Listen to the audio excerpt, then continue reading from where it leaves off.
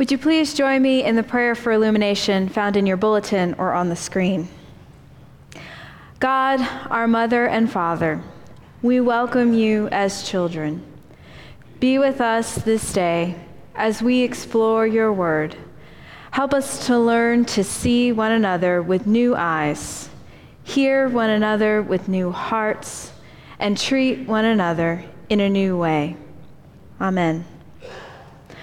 Our scripture reading comes from the first epistle of John, chapter 1, verses 5 through 9. This is the message we have heard from him and proclaimed to you, that God is light, and in him there is no darkness at all. If we say that we have fellowship with him while we are walking in darkness, we lie and do not do what is true. If we walk in the light as he himself is in the light, we have fellowship with one another. And the blood of Jesus, his Son, cleanses us from all sin. If we say that we have no sin, we deceive ourselves, and the truth is not in us. If we confess our sins, he who is faithful and just will forgive us our sins and cleanse us from all unrighteousness. The word of God for the people of God. Thanks be to God. What happens when supervillain Gru, a man who delights in all things wicked, hatches a plan to steal the moon? Surrounded by an army of little yellow minions, his impenetrable army of weapons and war machines, Gru makes ready to vanquish all who stand in his way. And he does it by adopting 3 kids who will help him get to the ray gun that will help him shrink the moon. But in the midst of all of his calculations and all of his groundwork, it hasn't prepared him for the greatest challenge: the way in which these 3 adorable orphan girls will make him their dad. I know it's aiming low for an audience with an average age that we have to play animated shorts, but that particular scene is beautiful. About the supervillain who you might imagine has no heart, but finds in these 3 children his own heart. How do we go about seeing the good in these types of moments? Gru was defended against all threats, right? I mean, between the minions and all of his defenses around his headquarters, no one was going to get in. He was very good at spotting threats far away and annihilating them before they ever came close, except for these 3 adorable girls who seemed to slip under his radar and find their way past all the defenses into his heart. I think for Gru, one of the moments that works well for him is that he becomes humble. He recognizes that not everything he has and does is perfect, and so he enters into relationship with the girls with humility. I think everybody's looking for something. It's pretty fair to say. I think oftentimes what we're looking for is something that's perfect, something that we can claim as ours and no one else's, something that we can maybe even boast or brag about, that we do that others don't. We're all kind of looking for that life purpose, that perfect thing. I don't know about you, but I found as a parent and also as a child that sometimes parents who are looking for that thing, they kind of put it on top of the shoulders of their children. I know for me, my dad, he was the oldest of 5. He went to a military boarding school where he lettered in football, basketball, track, and wrestling. He was the linebacker for the football team. He was the captain of the wrestling team. I really think that it's kind of poetic justice that in the lottery of DNA, he gets me. I lettered in tuba. And I was a really good member of the chess club, but not good enough to get a letter. So there you go, right? Dad seemed to have this expectation that I would take on the mantle of being athletic. I found out later in life that expectation, you see, the family, he was oldest of 5, but what doesn't always get said is that he was one of those original single-parent households. The family lived in the projects. My grandparents had divorced. The restaurant that they owned and was their family business was sold in the divorce. And so my grandmother went from being the wife of the owner to being one of the line waitresses, working double shifts to provide for the children. My grandfather was pretty much absent. We never really saw or talked to him very much after that. And so Dad went to the boarding school on scholarship because of his athletic ability. The hope was that he would be funneled from that program into the Navy and be able to send checks home to help raise the rest of the kids. I remember the moment that my dad decided that it was not necessary for me to be a football player. I remember coming home, I was defensive end. I remember coming home and telling my dad I got in an argument with the coach. And he said, you argued with the coach, really? And I said, yeah, we were doing drilling practices where you square off and you tackle each other. And the coach kept yelling at me to hit him harder, hit him harder. And I finally just looked at the coach and said, look, he's the only quarterback we got. He's the B string, and the A string guy's sick this week. If we take him out, we got nothing for offense. The coach looked at me and said, Camerano, or actually it was Camaro, run fast. And why don't you run as fast as a Camaro? I said, because my name's Camerano, right? It was at that moment that Dad decided that maybe my brain was getting in the way of muscle. Though my dad let me out of the burden of carrying the mantle, how many of us are still carrying the mantle, even maybe as our parents are headed off to eternity in heaven? We still hear their voices. We still struggle with the burden. We still wonder whether we're living up to the name, whether we're doing all that is required of someone from a church like Chapelwood, or someone from a community like Lake Jackson, or someone who happens to have the last name of Camerano. That whole idea of being something and making ourselves into something, of living up to the expectations of others, can be a heavy, heavy challenge. For example, one of the scriptures I'd love for you to read this week in light of this sermon is Psalm 51. That's the psalmist's treatment of King David's story. Following his sin with Bathsheba, this was the prayer of contrition and repentance. As we read through the Psalm 51, we find beautiful language about create in me a clean heart, O God. This idea that in the presence of God, our sins can be forgiven. And boy, howdy, did King David have some sins that needed to be forgiven. King David, who started out as a shepherd boy, wasn't even considered to be the king. When Jesse gathered all the children together for the prophet to decide who had been anointed king by the Lord, Jesse was left in the field to watch the sheep. That when the prophet got done and said, have you no more? Is this all the sons you have? Jesse called for David, who was the ruddy one. I'm still not sure what exactly that means, and called him in. And the prophet said, this is the one whom God has chosen. And so from humble beginnings, King David occupies the palace. He leads the troops into battle. He functions as the voice and hands of a government that is of the chosen people of Israel. Everything went well until the day that David decided he'd have a pajama day and stay back at the house. Maybe he was going to watch Netflix and hang out in his pajamas while the soldiers went off to battle.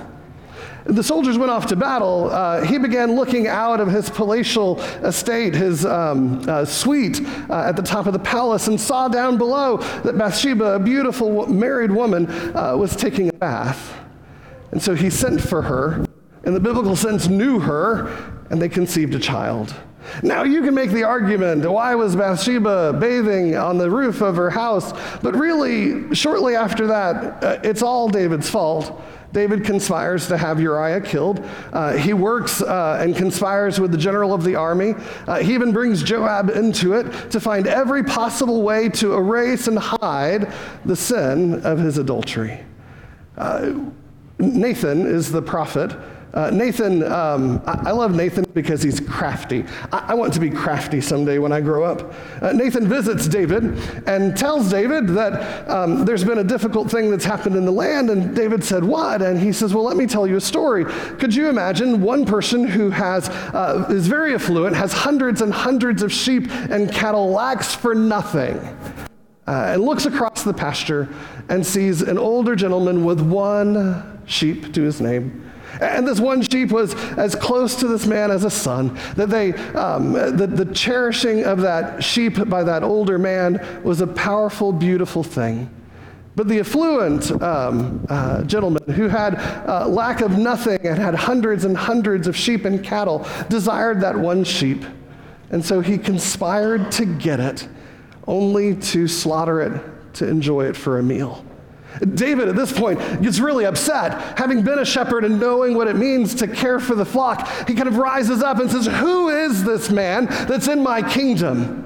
As if he's about to punish that man.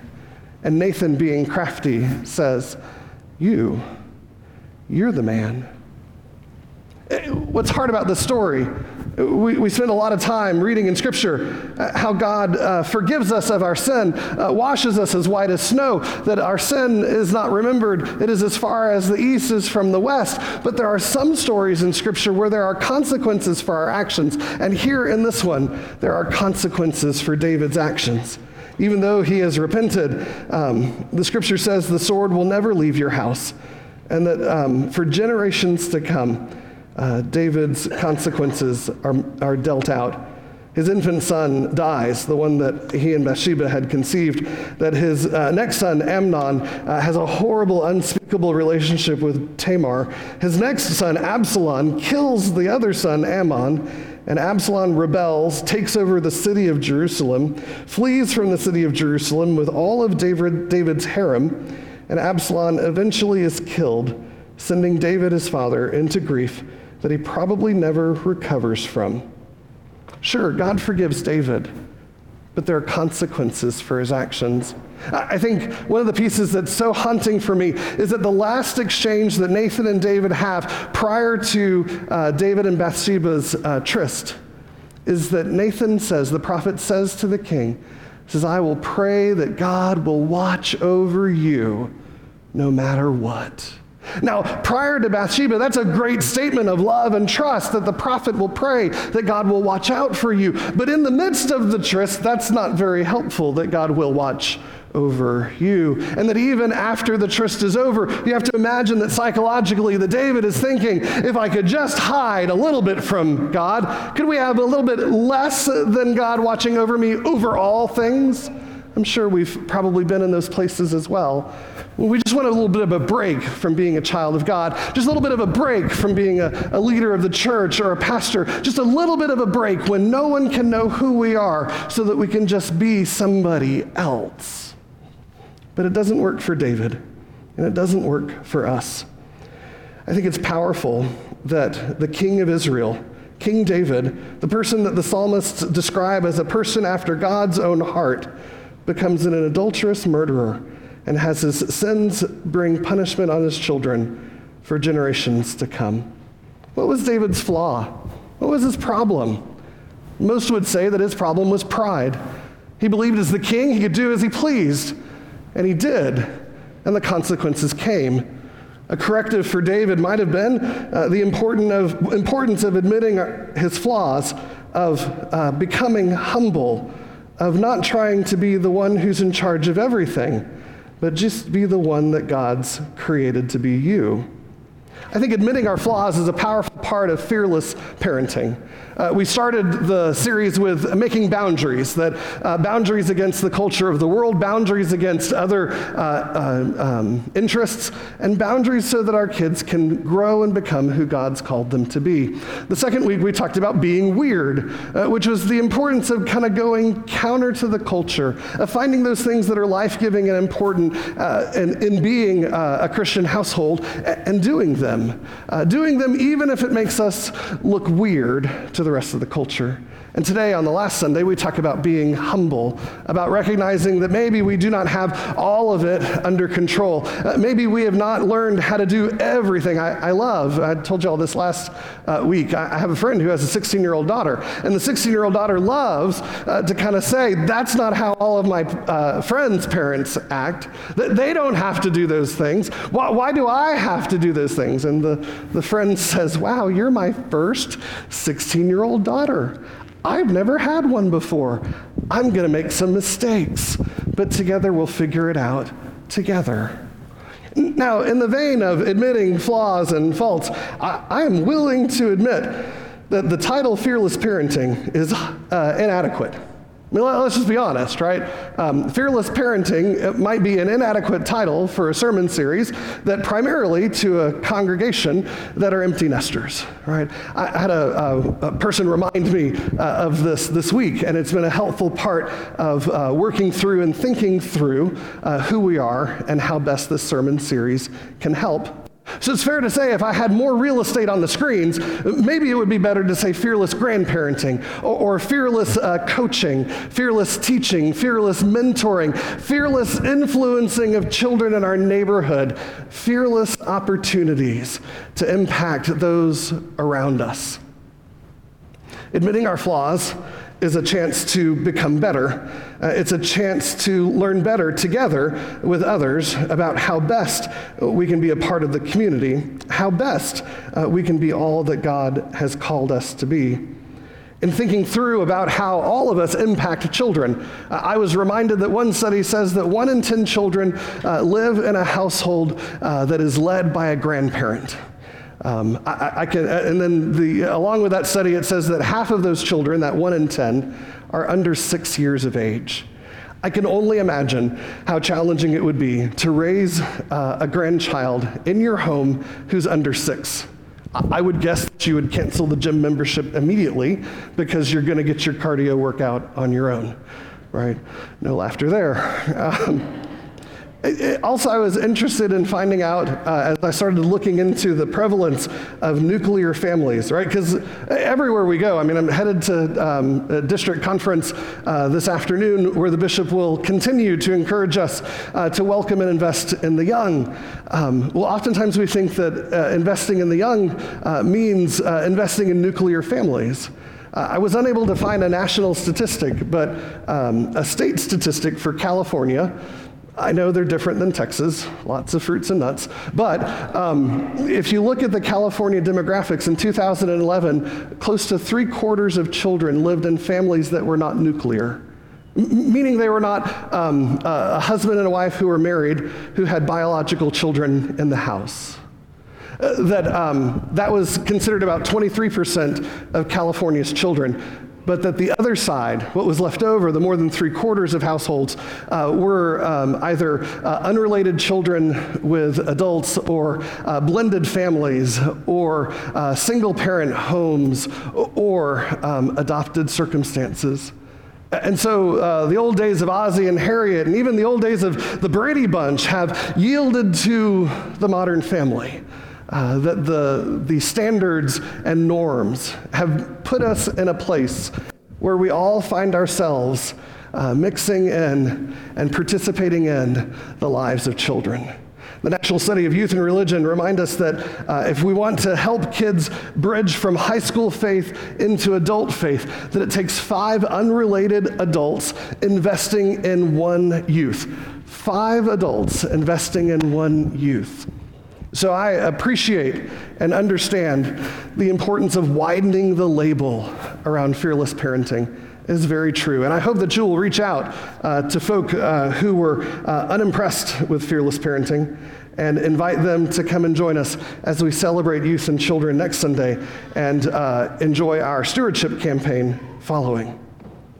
So what's some practical advice around being humble and parenting? I have 8 reasons why I think adults should apologize to children when necessary, when appropriate, right? Don't just kind of call up all the children in your life and say, I'm sorry. No, not that. But in those moments when you acted poorly, in those moments when you didn't meet expectations for biblical parenting, in those moments when you fell down on the job because there's only one of us who's perfect, and that's Jesus, it's appropriate to apologize. Here's 8 reasons to apologize. One is it facilitates accountability. It facilitates accountability. If I apologize to my kiddo, I've just let her know that parents aren't perfect and that she and I hold each other accountable to be the best that God's called us to be. The second one is if we apologize for the things that we do wrong, it clearly defines right and wrong. If we don't ever apologize, then what I do is right and what she does is wrong, and that's not really helpful. I don't want to model myself as a tyrant over the household. I want to clearly teach her what is right and what is wrong. The third reason is it provides a natural space to begin talking about faith.